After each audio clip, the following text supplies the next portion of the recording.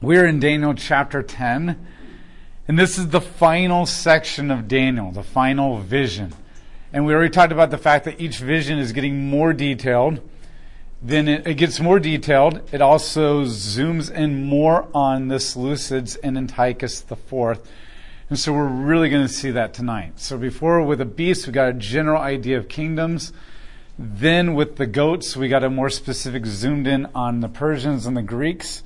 And then with the 70 weeks, we got more zoomed in on the actual length of exile that's going to last before the Messiah comes, and specifically how Antiochus IV is related to that. Now, we're really getting into the Ptolemies and Seleucids.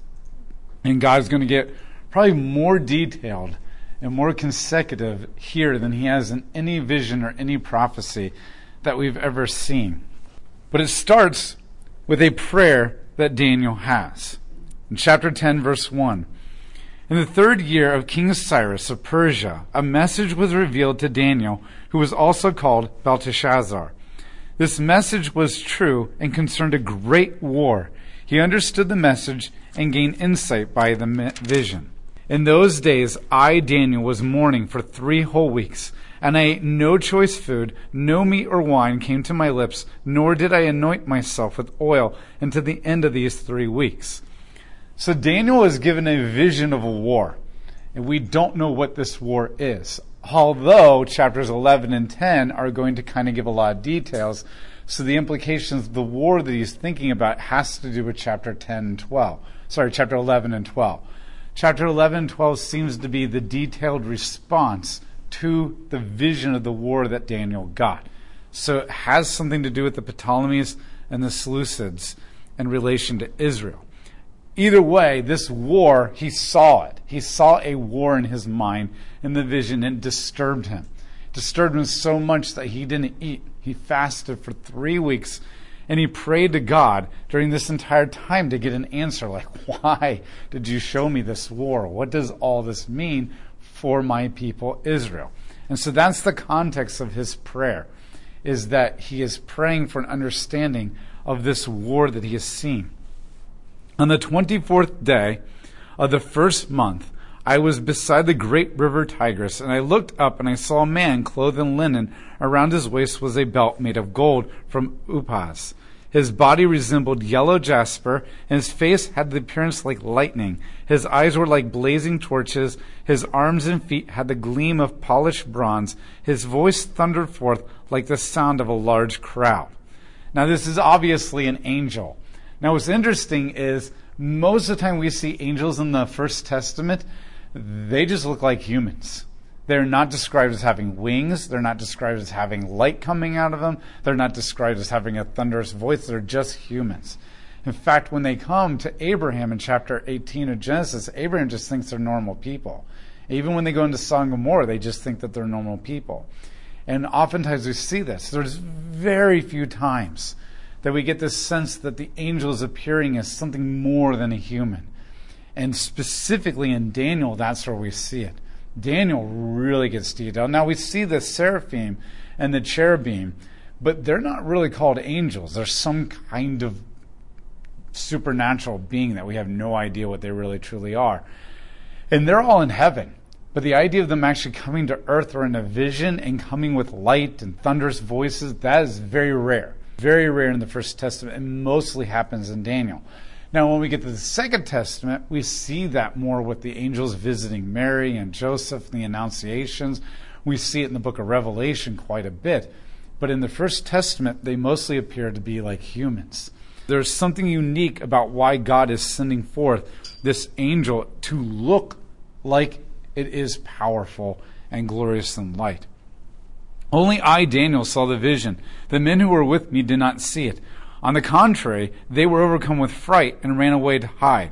Now the men that are with him are not seeing it. Only Daniel has the eyes to see it. But they sensed something that was so powerful and so scary that they ran and hid. Now remember, Daniel is an official. He is an ambassador.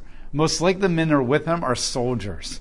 And the fact that these trained soldiers of the Persian Empire that rolled over the world and conquered everything, and they're running away, suggests something. I was left alone to see this great vision. My strength drained from me, and my vigor disappeared. I was without energy. I listened to his voice, and as I did so, I fell into a trance-like sleep with my face to the ground. Now, this is earth-shattering. I've never ever felt like all my energy has been drained out of my body to the point that I want to collapse. Notice he says I fell asleep with my face to the ground. There might be this idea that he fell to the ground when he lost all of his energy and he's on his face. He said to me, Daniel, you are of great value. Understand the words that I am about to speak to you. So stand up, for I have now been sent to you. When he said this to me, I stood up shaking. Then he said to me, don't be afraid, Daniel, for from the very first day that you applied your mind to understand and humble yourself before God, your words were heard, and I have come to respond to your words. However, the prince of the kingdom of Persia was opposing me for 21 days. But Michael, one of the leading princes, came to help me because I was left there with the king of Persia. Now I have come to you to help you understand what will happen to your people in the latter days, for the vision pertains to the future days. Now this is interesting. He says, the minute you started praying, I was sent to answer your prayer. But it took me 21 days to get to you because the prince of Persia opposed me. The last time Daniel prayed, the angel Gabriel appeared to him in the previous chapters immediately. Daniel said, I didn't even get finished praying, and the angel was there. We know from the Bible that angels can move as fast as lightning and maybe even faster, but that's just the metaphor that is used of their speed. So we know that they have incredible speed. We know that they can move through dimensions incredibly quick. And so we know he can get to Daniel pretty quickly, yet it took him 21 days. And he tells you why. Now the question is, who's the prince of Persia? The context makes it clear. We know it's not literally the human prince of Persia, because there's no way a human prince by the name of Cyrus II can stop an angelic being with this light and power coming out of him in any kind of a way. In fact, we've seen this where the angels go into Sodom and Gomorrah and they just merely blind everybody in the entire city with the light coming out of them. We see that even Michael has the ability to fight against the devil and Jude. We see that when Jacob is wrestling an angel, the angel just has to merely touch his hip and it pops out of its socket. That's power. There's no way a human is able to stand against this. And every time we see the army of God appearing in the Bible, and like judges and kings, they just decimate the enemy in no contest. There's no way a human king has the ability to stop him. So this means this has to be an angelic being, a fallen angel, which we know as fallen angels, but the First Testament calls them the sons of God that have gone rogue. So we've talked about this in the Divine Council of Yahweh thing that we went through. How else do we know this other than just mere strength of being able to stop him? We see this also because Michael is called a prince, a ruler. That word prince just means ruler. It can mean a prince as in I am the heir to the king, or it can mean a prince as in I'm just a ruler that serves a higher power. Prince doesn't necessarily always mean biological descendant of a king. It can mean just a high ruler who serves a greater ruler. So Michael is a prince. We know for a fact that Michael is an angel. So if Michael is called a prince, then the prince of Persia, if Michael, who's an angel, who's called a prince, then the angel, the prince of Persia, is also an angel as well. So that points to that fact as well.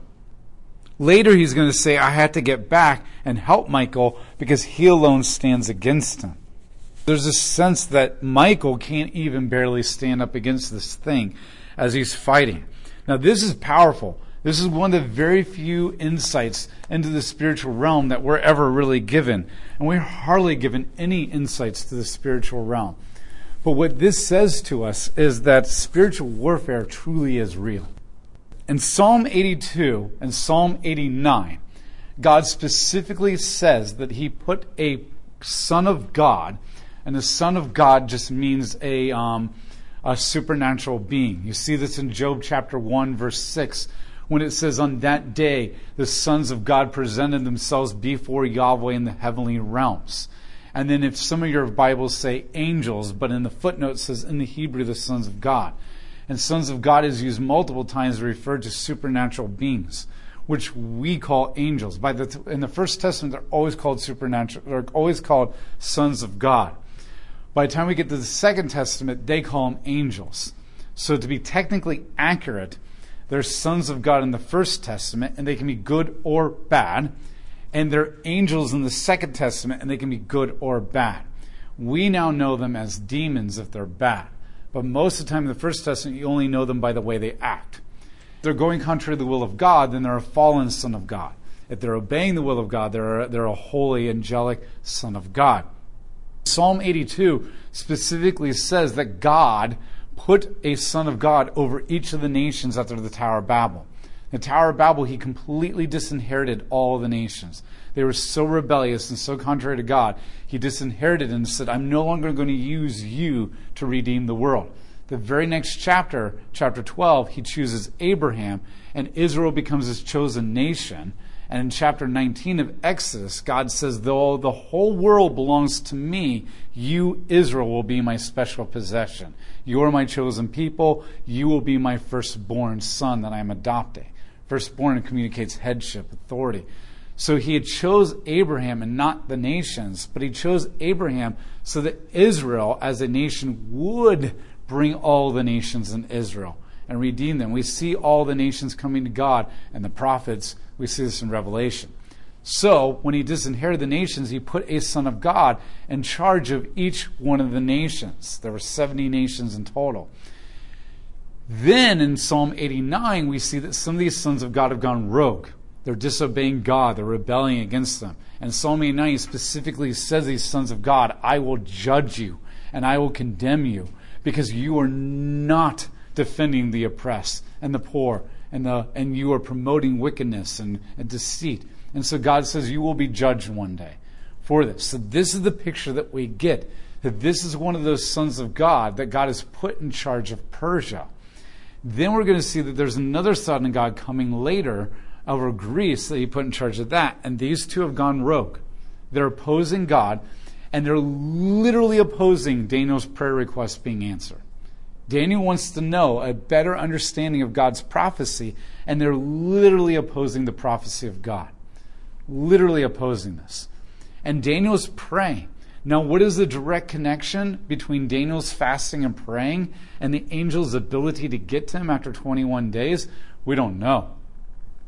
But there seems to be a point that spiritual warfare is real. That there truly is something that is opposing the will of God in the heavenly realms. There's something that is literally slowing down angels from bringing prayer answers to prayer. And there seems to be a loose connection to the fact that Daniel's praying coincides with this. And that actually aids them or strengthens them in some kind of way. Now, I don't know how to explain all that stuff.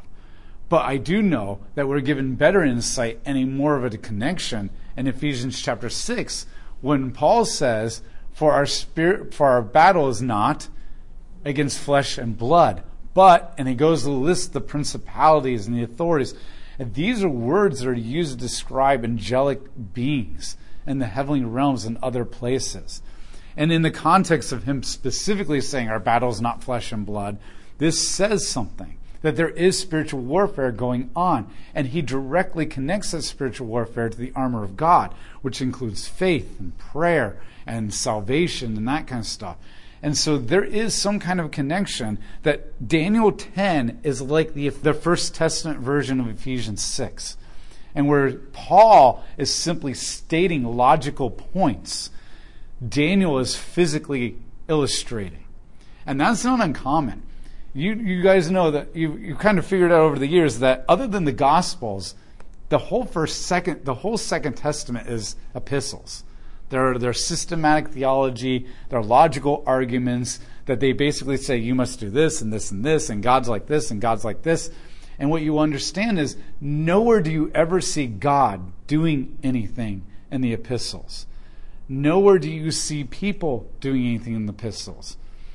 You see God and people doing everything in the First Testament, the narrative.